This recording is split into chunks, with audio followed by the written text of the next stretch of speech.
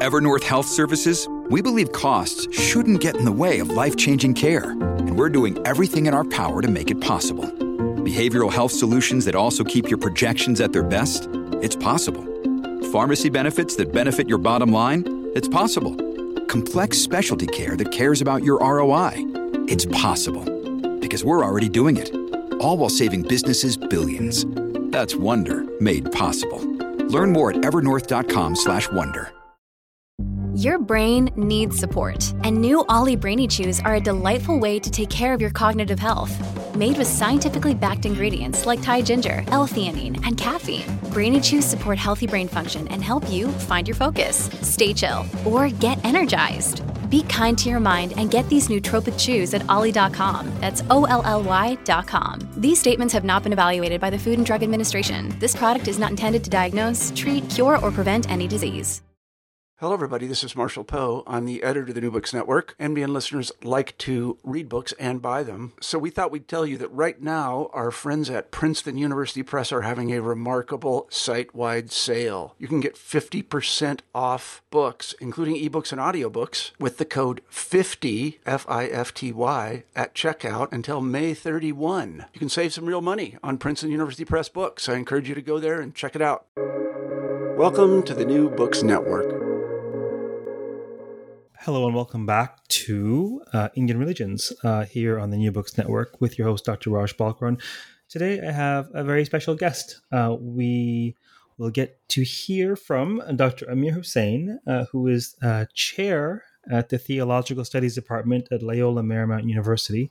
He's also vice president of the American Academy of Religion.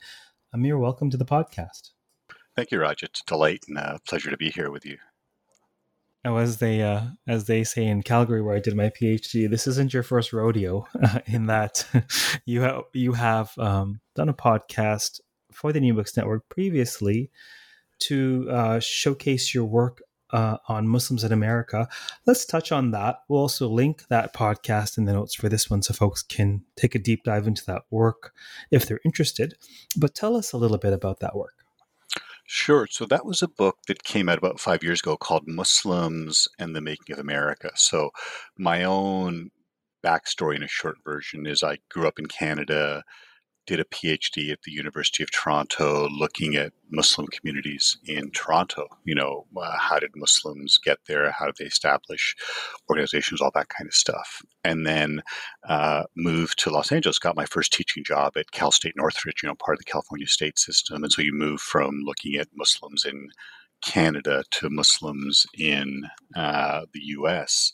And then in 2005, moved to Loyola Marymount University, which is the Jesuit university here in Los Angeles. So all that to say, for the last 25 years, my work has been looking at Muslims in America as an academic. You're writing to fellow academics about the history of American Muslims, the contributions that American Muslims made to America.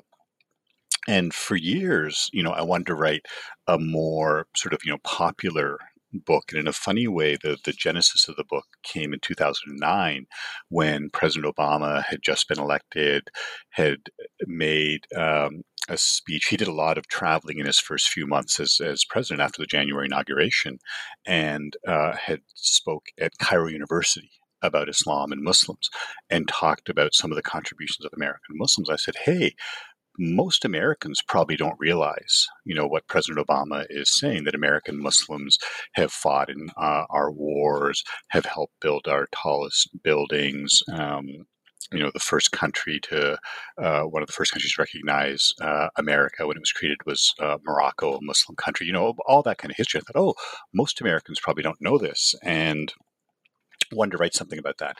But then you get pulled in different directions as an academic. You're doing all sorts of other kinds of things there. And then 2016 happens with the election, with, at that point, candidate Donald Trump saying, I think Islam hates us. And I'm thinking, I have to sort of turn this around a little bit. And my work, so long answer to your point. My work has really been, how is it that American Muslims or North American Muslims have sort of lived out their Islam, in a setting in which they're, one, in a minority, Muslims are a small percentage of North Americans, two, incredibly internally diverse, all the kinds of ethnic, linguistic, religious diversity, Sunni, Shia, unaffiliated, whatever. And then having to deal with issues of Western modernity. Classical Islamic law doesn't look too kindly on homosexuals. What do you do in California or Toronto, where same-sex marriage is a perfectly normal, valid, kind of thing? How do you negotiate those things? So that was my work. The political situation, reality, sort of made me turn on its head and say, oh, there's a lot of folks who think that American Muslims have contributed nothing to America, who think that American Muslims are at best trying to overthrow America and American values, that American values are distinct from, Islamic culture. And so the book, Muslims, the Making of America, really was an attempt to say, in a very short, not scholarly way, but informed by scholarship. The book is meant for a more general readership, to say, here are some of the contributions that American Muslims have made in music, in sports, in culture, in art. Here's some of the way that America has been shaped by its Muslim inhabitants there. So that was really the point of the genesis of the book. That's fascinating and important work, and we'll point folks to the podcast where they can do a bit of a deeper dive. But I do want to know, even for my own curiosity's sake, is that work that you're continuing in terms of your scholarship currently? Yeah, absolutely. And so, I'm looking at American Muslims and how American Muslims sort of not just living out their American Islam, but in a funny way, starting to become recognized as key figures for the rest of the Muslim world. So I'll give you two very different kinds of examples. So you look at a person, I'm here in Los Angeles, Sherman Jackson, who teaches at the University of Southern California. Sherman is this phenomenal sort of scholar of Islam in America. He happens to be an African-American Muslim. But he's one of those people that people across the Muslim world are looking to as a Muslim leader. And so this idea, particularly when you come from largely immigrant Muslims in America, have a history that goes back before the slave trade, going back 500 years at least. But the majority of us are immigrants, the children of immigrants, and you always looked, the country of origin for sort of authenticity and authority. Here you've got this American Muslim who, if you look at, the top Muslim thinkers around the world, this American Muslim guy is going to be on that list. So that's one, kind of example here.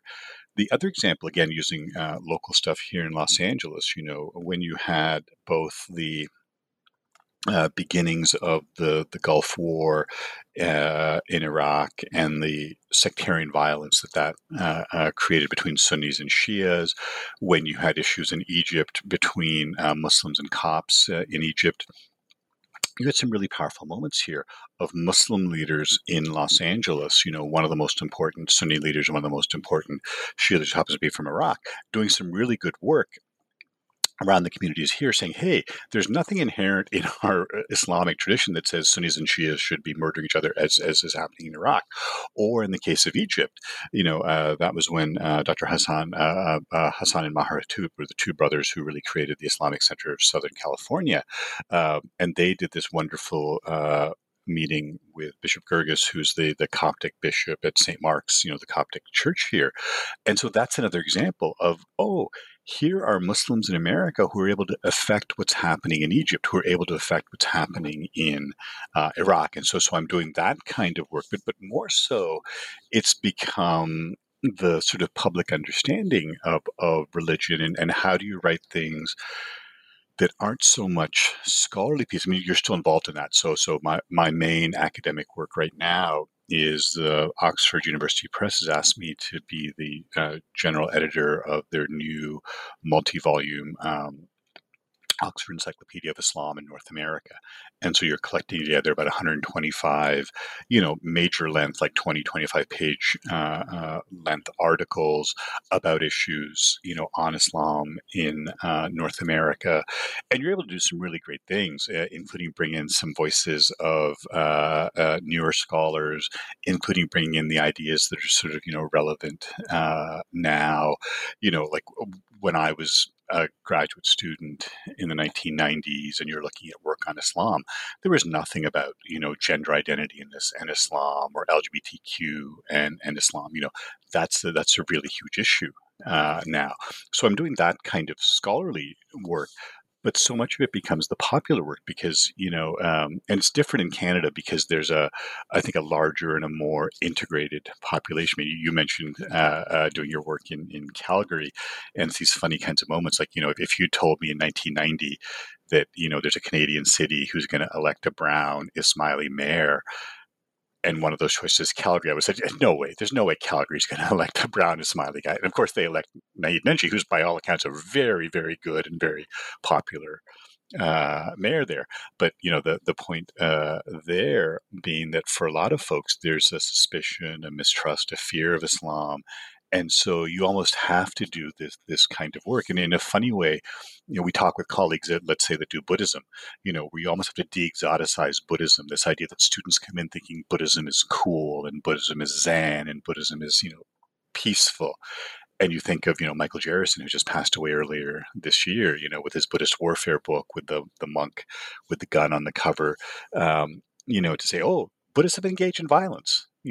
Oh, let's look at Muslims and let's look at the sort of things that Muslims have done, some of which is violent, a lot of which is peaceful. But again, that idea of how do you connect, not so much in the academy, but with the larger population. That intersection is very important. It's actually at the heart of the New Books Network and all of the 100 or so podcasts. The primary and really sole mission of the New Books Network is public education, particularly what is it that academics are working on? What's in these books? Sort of translating them and rendering them accessible.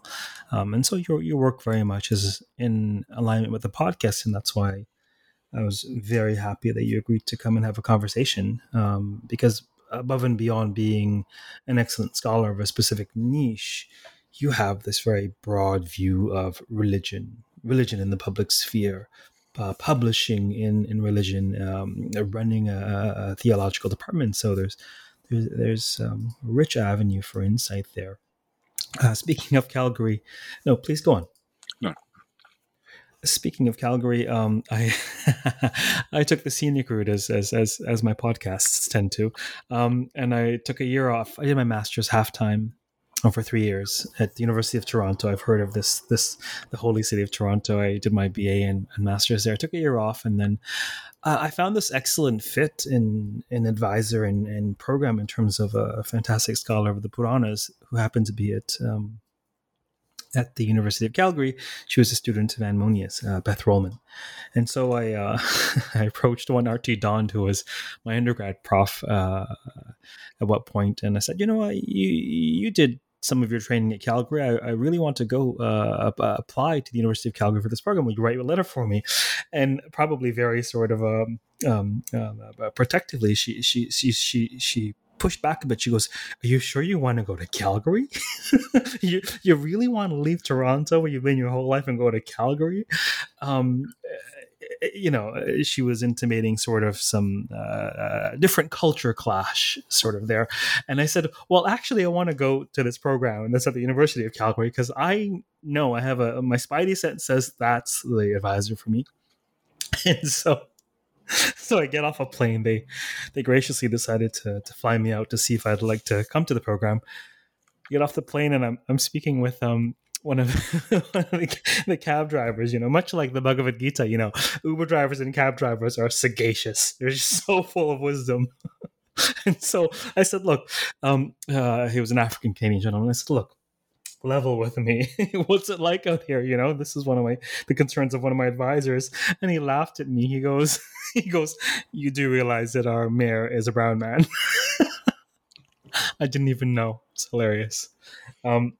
Anyhow, shortly after entering that program, I got to interact with you in that I submitted my master's thesis for publication at the Journal of the American Academy of Religion. We'll talk about the American Academy of Religion momentarily, but can you tell us about your role there? You were then the editor of that journal. What was that like? Yeah, and so that was a really lovely experience. And again, we'll say more about the AAR. It's the largest academic group really for the study of religion. And I joined, when I was a graduate student, like a lot of us do, and worked in a couple of different groups. But then for a 5-year term from 2011 to 2015, I was editor of their journal. So the Journal of the American Academy of Religion is sort of, the flagship journal for the AAR.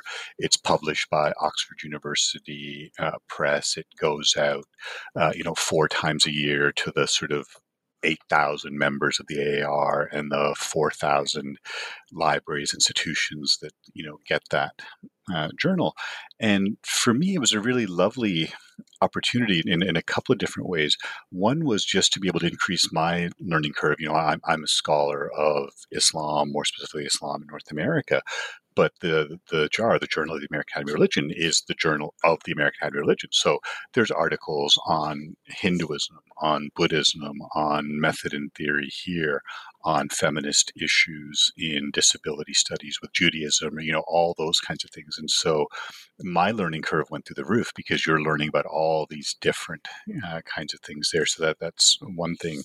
The other thing, we were able to do it here at Loyola Marymount University, which is a really liberal arts undergraduate teaching focus. We have a master's program. We don't have a PhD program, but it was an amazing opportunity for our students to be able to help with the work of the journal. So, for example, like the reviewing, of course, had to be done by established scholars. That's the nature of a scholarly journal.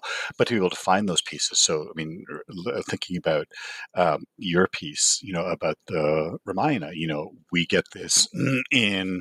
We do sort of a first read to say, is this sort of acceptable? And most things are. A few things are, this is really not for us.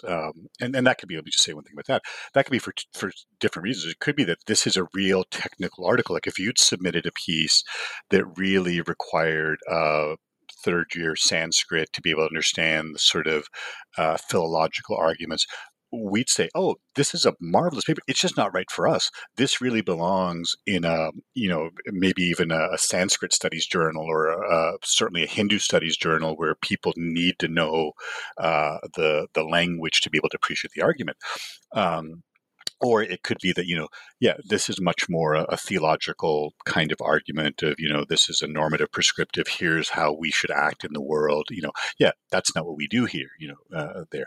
But anyway, as long as it passes that first test, then we have to look for the experts, the reviewers who can look at this. And so that's where our students are great because you're able to say to them, okay, here's this piece that looks at, using yours as an example, at the Ramayana. Who are the people that work in this? It's also a piece that looks at war and warfare. So who are the people that are writing about, war and religion?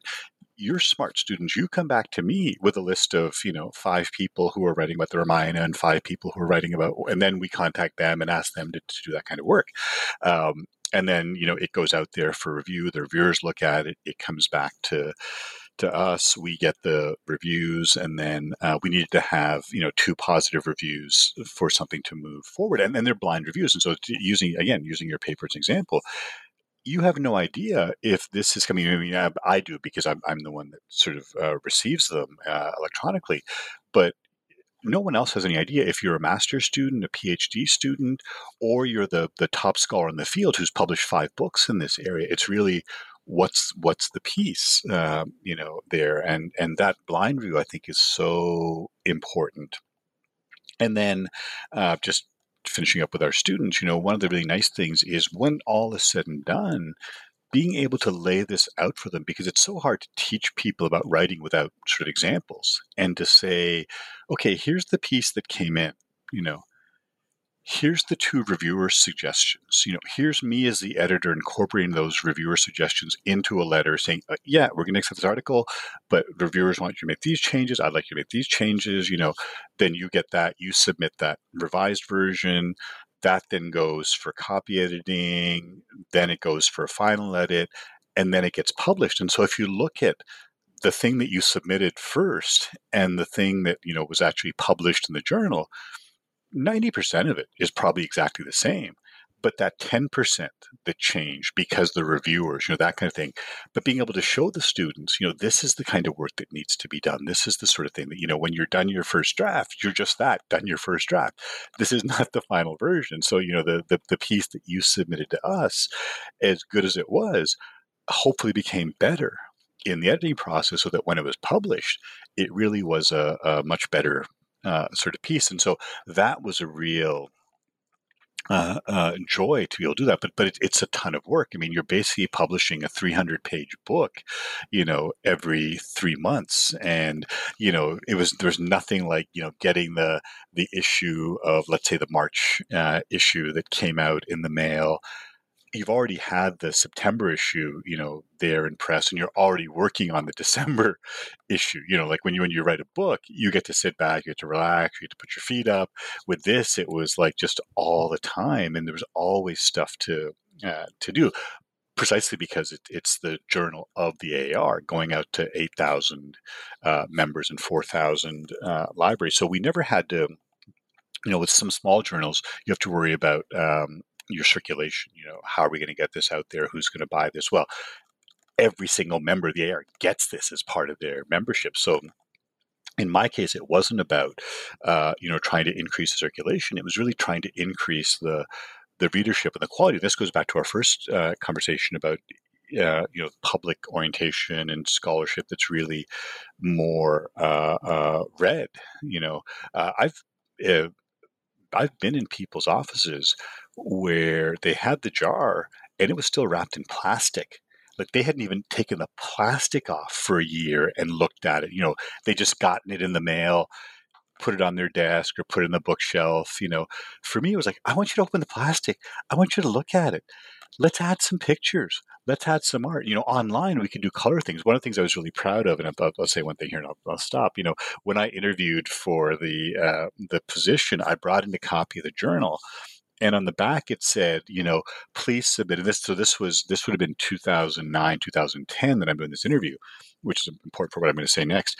The back of the journal said, please submit 3 paper copies and a disc of your article. I'm like, a disc? I haven't used a disc since like 2002. Like, I don't even know if they make them anymore. Like, we're still submitting like paper copies that then get mailed out to reviewers. Like, how much time and money is that? And at that point, a lot of the online journal platforms were ramping up and being in use. So we used Oxford University Press used Scholar One, which is Thomson Reuters sort of software. But that was great to be able to do these kinds of things. And so, but just that sense of, how do you bring this into the modern world? And we publish in black and white because it's cheaper, but online we could be in color. And so I remember the first thing that we did, which had to do with some things around Korean Buddhist figures. It's like, oh, let's put a dozen of them on the website in full color, where you can look at them, so you don't have to spend 2 pages describing this thing, or for that matter, with a video. Here's this article that looks at this, temple. Well, you don't have to spend 3 pages describing the temple. You can just, with your cell phone, record a really nice HD quality video that we could then link onto the webpage, so people can go to the webpage, click on the link, and sort of see the temple, and then read your analysis of it. So that part, I think, for me was really great. And you tried to bring in some artwork, you tried to bring in some poetry, not to turn into a poetry journal, but what has the pandemic taught us? I mean, the pandemic has taught us lots of things, obviously, but who do we turn to make sense of this? We turn to artists, we turn to poets, we turn to painters. No one looks at, let me read a deep scholarly article to help make sense of this. And I say that as someone who's a scholar. We turn to the essayists, we turn to the poets, we turn to the writers, we turn to the artists, And so how do you have some of that in there? There's so many fascinating threads there. I'll start in no particular order. I mean, as you probably have surmised by now, my conversations aren't scripted; they're organic. When I finished the PhD, I defended in 2015, and the job market was just atrocious. And then there were certain shifts in the landscape in America, shall we say, where the vast majority of the jobs are. And I decided to stay in Toronto and find a way to support myself and produce scholarship. Through that process, I went from deeply never having taken an entrepreneurship or business course or marketing course in my life, barely knowing what those words meant, frankly. I had this sort of transformation of deeply resenting and being at odds with having to worry about, packaging and presentation. And then realizing that, oh my God, it's the difference between whether 10 or 10,000 people can access the actual content, because we're human beings. We taste with our eyes first, right? The name of a course that I pitch, just the name can make a difference of a factor of 10. Exactly the same content in terms of who will be interested or register. So, I had no idea that you were so instrumental in that shift with the jar, but it must be deeply rewarding that you were able to bring it into the 21st century and also make it more inviting and more engaging for folks. So fantastic. I just want to say a quick note. It was a deeply formative and fulfilling experience for me, actually. I, through some fascinating synchronicity, I ended up crossing paths with a professor of defense studies at the College for the Canadian Armed Forces. And his job was to literally teach justified force, justified violence. Like, he was teaching people when it was okay to pull the trigger or make the call. And I was a hopeless pacifist at the time. Gandhi was my hero. But through the course of our cross-pollination, I really came to understand that we do want our police officers to carry weapons for the most part. We do want PIN numbers on our accounts. We do want locks on our doors. We do want recourses for people who transgress. And so I was doing a master's on the Valmiki Ramayana, fascinated with what I now think of as a Dharmic double helix, as kind of justified force versus utter ahimsa. And I didn't have a word for it then, but Dr. Walter Dorn, he was an expert in just war theory. And so he provided this lens, this theoretical model with which I could look at the Valmiki Ramayana and where I live as primary text. So it was clear to me to see where these criteria exist, but they're encoded in conversation, in the plot, in the characterization. It's all there. And so after the master's was finished, he wanted to publish this. I never published anything in my life, and I just finished a master's. And so we submitted it to a journal that on paper might have been an even closer fit for the niche of religious ethics. And it was rejected. And I thought, okay, well, let's move on. And he's like, nope, let's find another journal. And he's like, let's submit it to the jar. I'm like, are you out of your mind? You're going to submit this to the jar? So this double-blind peer review probably worked to my favor, because it sort of saves you from the potential prejudice of, well, this guy is a master's student doing a PhD at the University of Calgary. Like, who the heck is he? Let's move on, shall we? We've got serious scholars whose work we should look at. So it was a really rewarding experience because, of course, the feedback is always useful. Of course, you end up with a paper that you're more proud of at the end of that process. And it really taught me something that has stayed with me for the last, 10, 12 or so articles, chapters. My goal is to aim for the B+ when I'm submitting, because they're going to have ways in which to make it an A or an A+. They're going to have their expertise and their bent.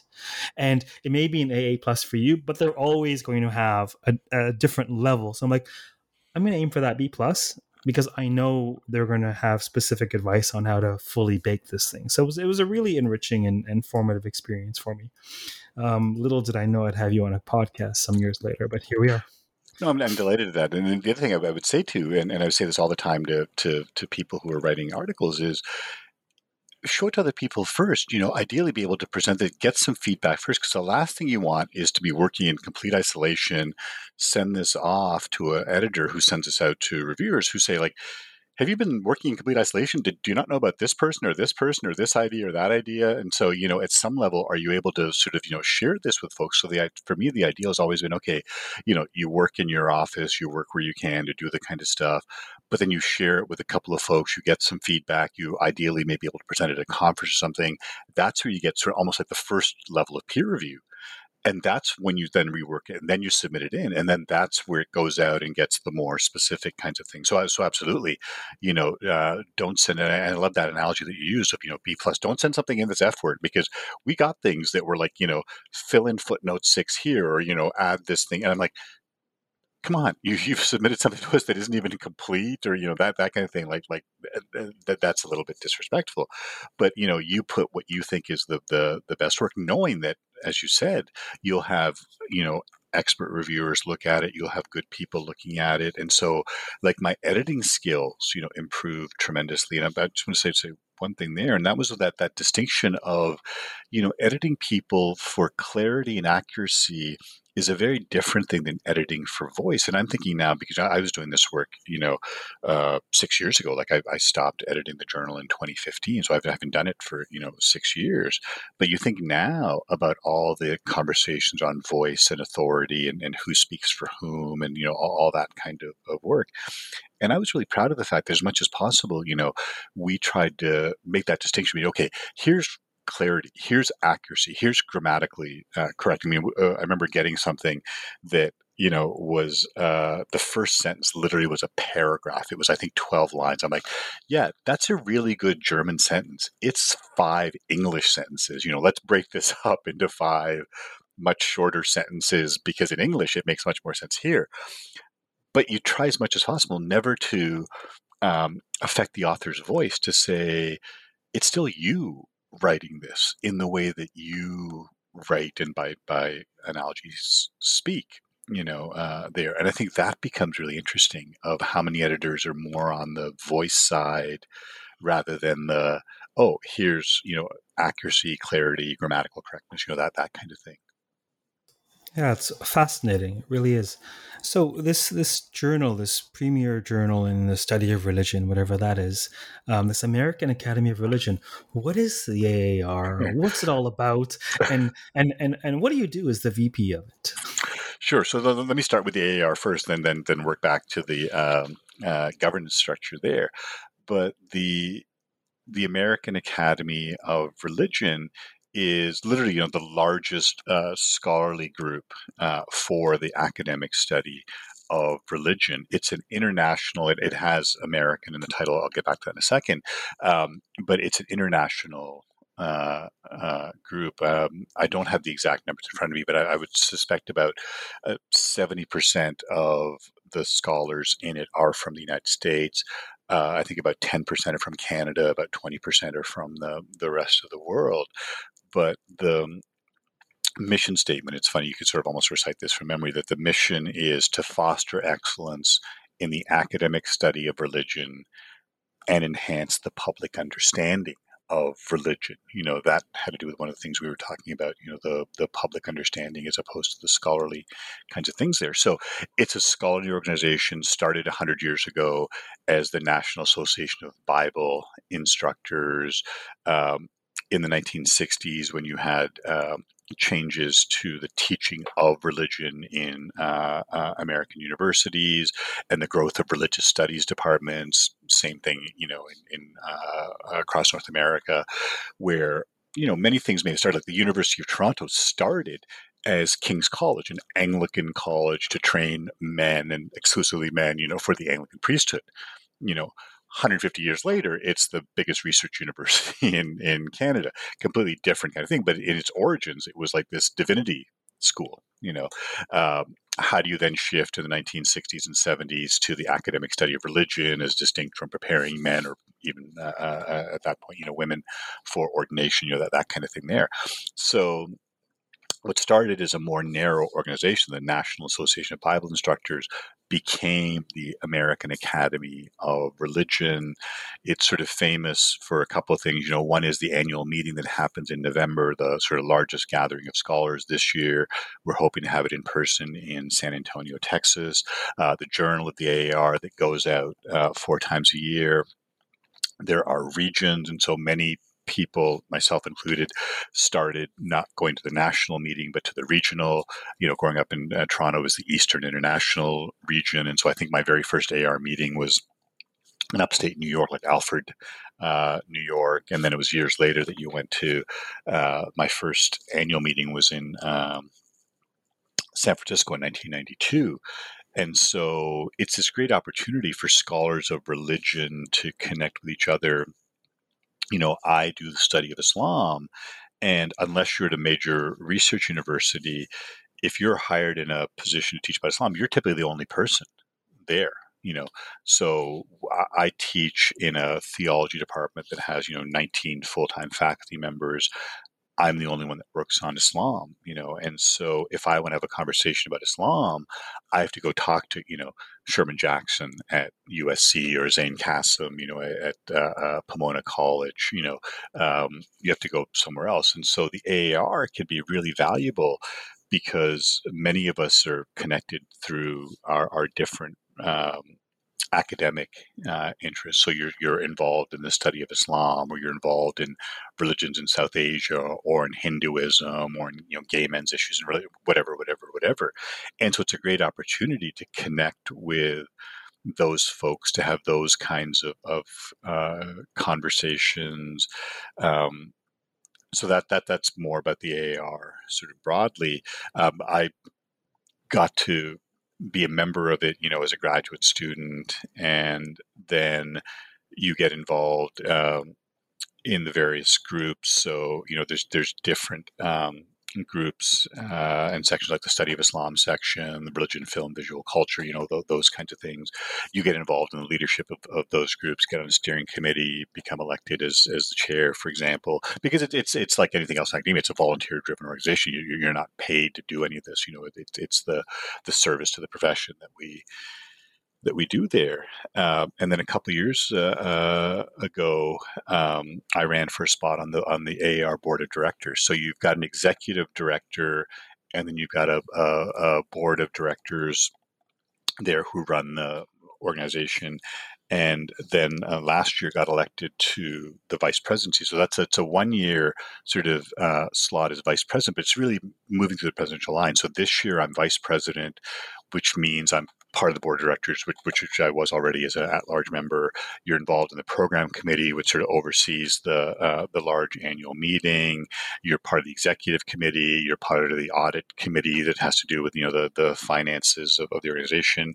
But then next year I'll become, well, technically this November I'll become the president-elect, and then next year become the president. So a lot of organizations do that, rather than sort of bring someone in as a president cold. It's like, okay, let's come in through a presidential line. So for first year, you're vice president. Next year, you're president-elect. Third year, you're president. When you're president, the sort of perk that you have is at the annual meeting, you set the plenary sessions. You're able to invite the plenary speakers that you want to have, which is not a huge number. It's four sessions out of the hundreds of sessions that are there. There's so much there. Clearly, you also got the administration gene. The AAR I found to be first, like all conferences, there's all kinds of stimulation that comes with having an immersive environment with folks engaged in certain questions or certain methods. But in my case in particular, I found it to be an extremely useful networking tool. Being in the right place at the right time, all of a sudden you're part of this Navaratri research group out of Oslo, or you're having lunch with C. Mackenzie Brown, pinching yourself because he was writing before you were born, or whatever. And also, it's really afforded opportunities for anybody, with the admin gene to to help organize, to help.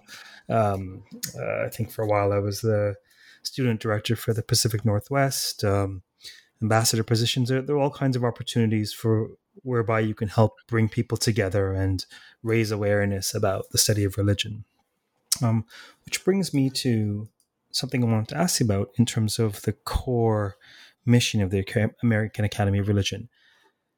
In your view, what is being done in terms of raising awareness about the study of religion for the public? Or what does that look like? Or what could that look like?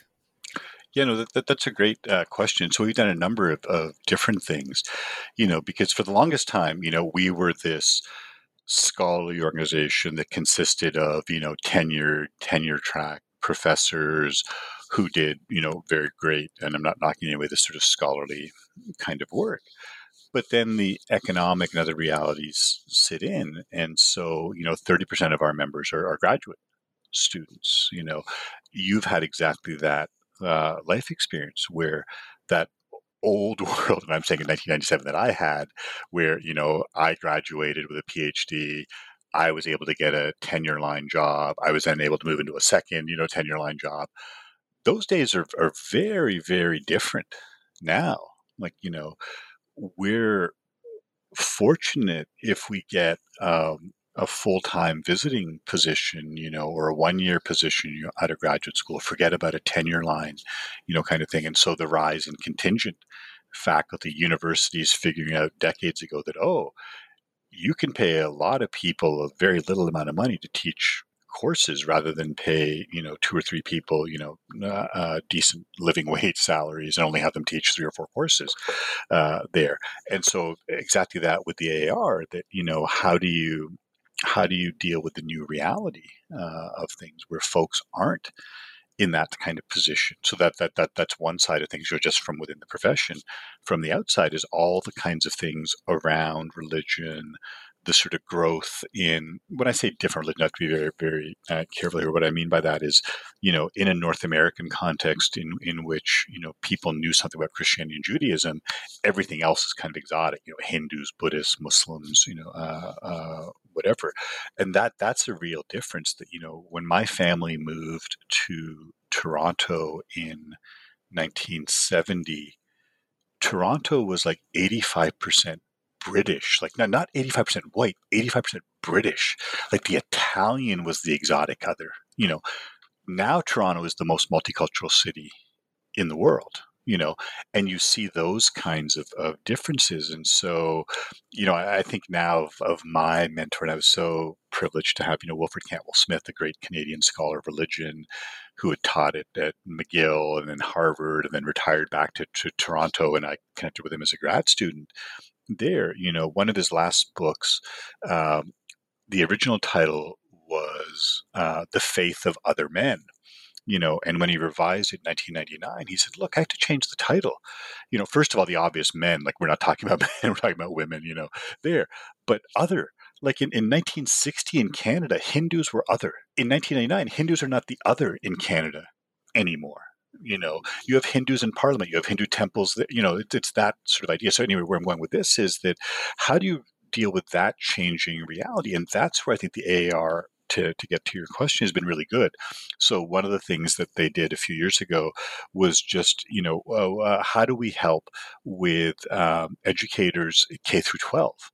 In a lot of places, I live in the U.S., I live in Los Angeles, fourth grade in Los Angeles, California is California history, which includes the California missions. 11th grade, you do world religion. So as part of the California curriculum, in grade 4 and in grade 11, you have to deal with religion. That's part of like, how do you understand the world without understanding religion, politics, culture, that kind of thing. So how do we help K through 12 teachers with that? The second thing that we did, which we just finished, was what are the sort of general guidelines that any university graduate should know about religion? Understanding, that only about 20% of universities have a religion department. Most universities don't even have a religion department. What do you do with someone who's doing an associate's degree here and going on to become a nurse? We all know that, a nurse working in a hospital is going to encounter people of different religions, so how do we get nurses, trained something about religion? What do we do? So that kind of work, I think, becomes really important. Working with different news organizations provide a scholarly base, so that when an organization says, "Hey, we're interested in something here about Hinduism or something about Buddhism, or what's going on in Burma, and why are these Buddhists fighting other Buddhists?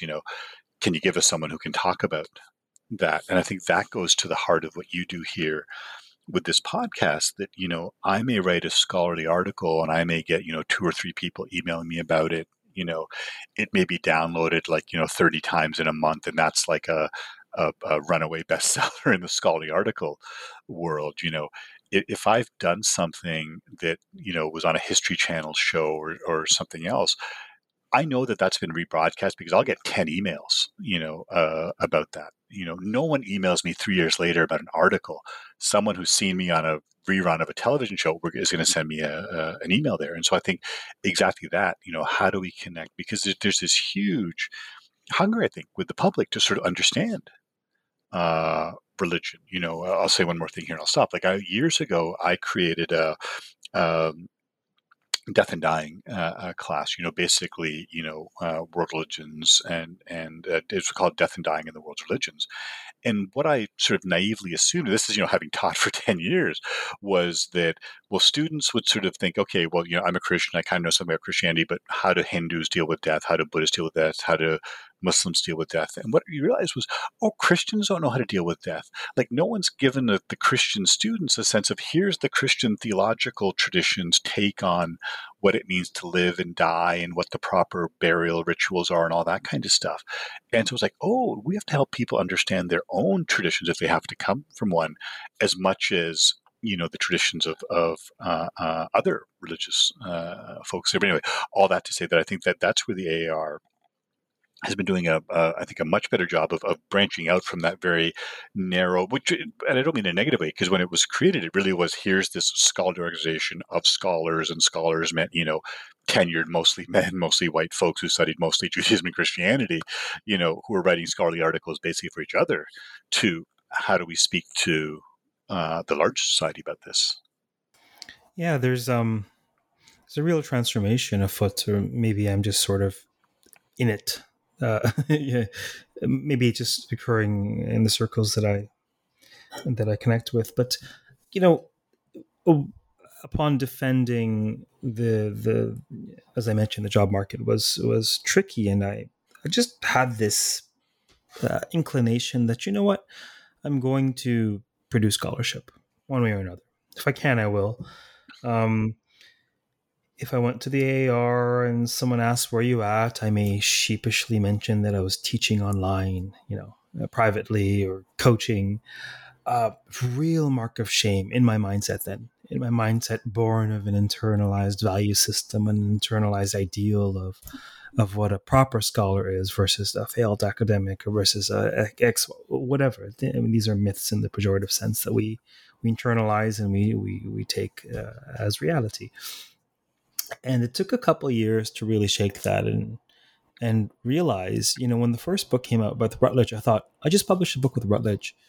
This isn't holding me back. What's my issue? I am a scholar. I'm producing scholarship. If a professorship ripens and it's a great fit, fantastic. I would love to have a hand in corrupting the youth, among other things. And if not, I'll continue producing scholarship. And then when COVID hit, all of a sudden, hey, Raj, those online courses you were talking about? And so I sort of come full circle with that. I wonder, from your perspective of being a very seasoned, established scholar with this wide range of administrative research experience, is this path I'm on atypical? What do you see? What do you see for young folks coming out? No, and I think absolutely. I think your path becomes really the more typical path, and my path, the PhD straight into a tenure line position is the atypical one now, and the online world. I think um, before COVID hit, my university used Brightspace as its sort of platform for online learning.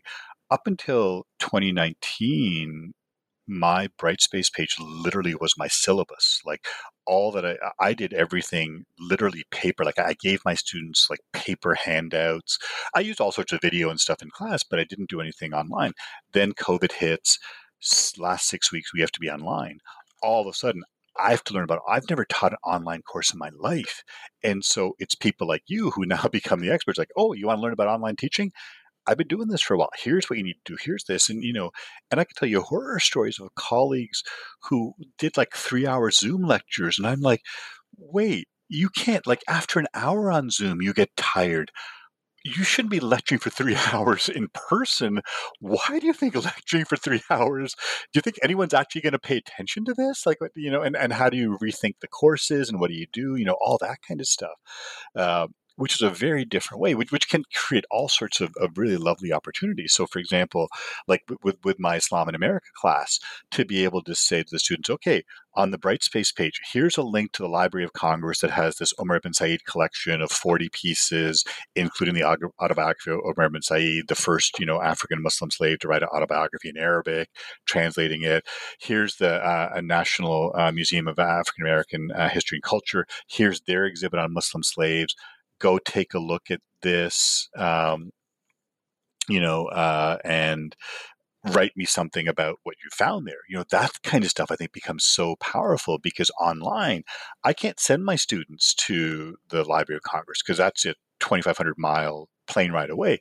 But we can go onto the website and look at the materials, do that kind of stuff. So anyway, back to your question, I think you represent, what is going to be happening here. How do you make a living for yourself? How do you have a scholarly reputation that doesn't require a tenure track position? Because that's in the minority now. And the fact that you're able to publish Routledge is a very respected academic press, and the idea that, it really should be about the work, not about this is a person who's got a tenured position at X university. It's no, this is a good work in this area, and the person has the qualifications, you have the ability there, to do that.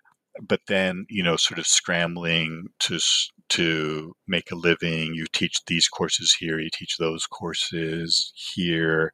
Can you create your own kinds of courses? Can you reach a much larger audience? And that was apparent to me with the kinds of stuff that you do with the podcasts here. Because like I said, if I get 30 downloads in a month, of a scholarly article, that's a runaway success. How many thousands of downloads do you get? We get tens of thousands a month for this channel currently. For that channel. And so and that's the thing, that you're literally having, tens of thousands of people who are paying attention, who are listening, to what you and the people you're working with, have to say. And so I think that's a huge kind of thing, and in the same way, it's different, but I see an analogy. It's like writing a textbook. You teach a class of 30 students or 100 students or 200 students, whatever your class size is. You write a textbook that's used by 1,000 students. You do a podcast that's listened to by 10,000, students there. And so I think that becomes really important. And in many ways, the nice thing about this is that it removes some of the artificial gatekeepers. The downside of this is that, some of those gatekeepers are important because, just because you have 1 million Twitter followers doesn't mean you have anything interesting to say. You might well have 1 million Twitter followers precisely because I'm not saying this about you, but, because of course you say things that are outrageous and obnoxious and whatever, and people, have a desire for that. But I think precisely that this idea that, you can by yourself with the technology that you have that doesn't require the CBC recording studio of $100,000 of equipment or that kind of thing. and the ability now, and I think in a funny way, we couldn't have done the pivot to online teaching that we did in 2020 in 2017 because we just didn't have that technology to be able to do that. The fact that I'm sitting here in my office in Los Angeles, you're sitting there in Toronto, you've got some really nice equipment. I've got like a $50 headset with a microphone, but that still works pretty well in terms of the sound and what we're able to do and the editing software, all that kind of stuff, that you can do this. And so I think going back to your question, it's really what you're doing that is going to be more and more what not even going to be. It is what the majority of folks are doing. The majority of us teaching in the study of religion are not people like me, with a tenured position. They're people like you who don't have a tenure position, who may be adjuncting here or a contingent person here or a visitor there, or who may not even have, an affiliation with a university, but are still able to do the kinds of work that needs to get done. Fascinating. I want to be mindful of your time today, but maybe one final, fairly open-ended question. You could take it in a number of directions. And given your particular vantage point in terms of academic publishing and teaching, and obviously having come through the pandemic, and we're getting there anyways, what trends are you noticing? Like, what's really standing out to you in terms of the shifting landscape of academic research, teaching, publishing? Like, what's emerging in your brain of making sense of the shifts?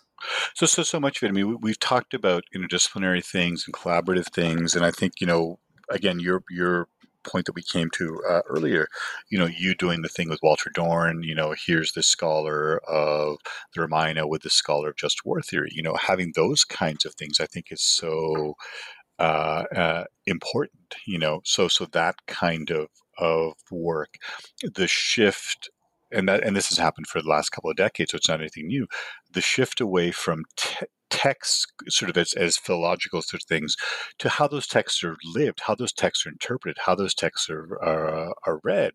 And you know this much better than I do because of your work, but you look at the Ramayana and, have most people in India sat down and read the Valmiki Ramayana? No, they have not.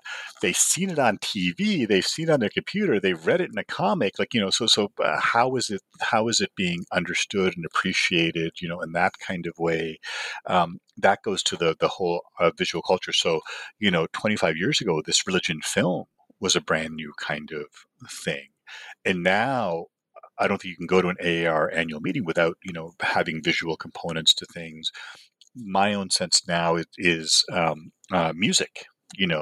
That's going to be the next kind of thing there. And by that, I don't mean like religious music in the sense of like a Bach Passion. No knock against that. But, I was just talking with a friend about you have to bring up another Canadian, Bruce Cockburn, as a singer-songwriter, who's deeply informed by his own sort of Christianity, and yet his songs are not, Christian songs. They're not hymns. I mean, One Day I Walk, you might sort of sing in a church, but that sense of religious music, not just being the songs you sing in church for an hour a week, but what are the songs you sing for the other 167 hours? So the music, the popular culture, one of the things in the AR that's really taken off in the last couple of years out of religion, film, visual culture has been the religion video games, the gaming, kind of thing, and that world. Like I'm not in that world, but my university. Literally, I can look down from the bluff where the university is down the hill to like EA Sports and Google and Facebook and some of those companies. I remember talking with one of our students about working for a video game company. He says, well, you have to understand, there's more writers than there are engineers. Like there's only a couple of guys that do the coding. They have a team of writers to write the story. And you look at how religion, is brought into those kinds of things. The popular culture, the film stuff, the fact that 10 years ago now, living in Los Angeles, I got called by a television show who said, "Oh, we're doing, this show that's about a police officer, but there's a religious component to it. Would you be willing to be an advisor for us about religion?" Sure. That show was Saving Grace with Holly Hunter, and I never would have thought I would have worked on a television show with Holly Hunter. What's this a person who works on Islam going to be doing, on a television show? But, the fact that this show had religion sort of as a subtext, became really interesting. So that kind of thing, I think, becomes really important, that the popular culture elements of things, that religion, and maybe let me say this and I'll stop, that religion isn't just, the 1 hour that you're in church or mosque or synagogue or the temple a week. It's what happens the rest of your time, and how do we account for those sorts of things? Fantastic. I want to thank you very much for making the time to appear on the podcast today. That was fun. No, thanks, Roger. It's been a great, real privilege, and thank you for what you do here. I think this is really, really important. Thank you very much. For those of you listening, we have been speaking with Dr. Amir Hussain, who is the chair of theological studies at Loyola Marymount University and also the vice president of the American Academy of Religion. Until next time, stay safe, stay sane, and keep contemplating the role of religion. Take care.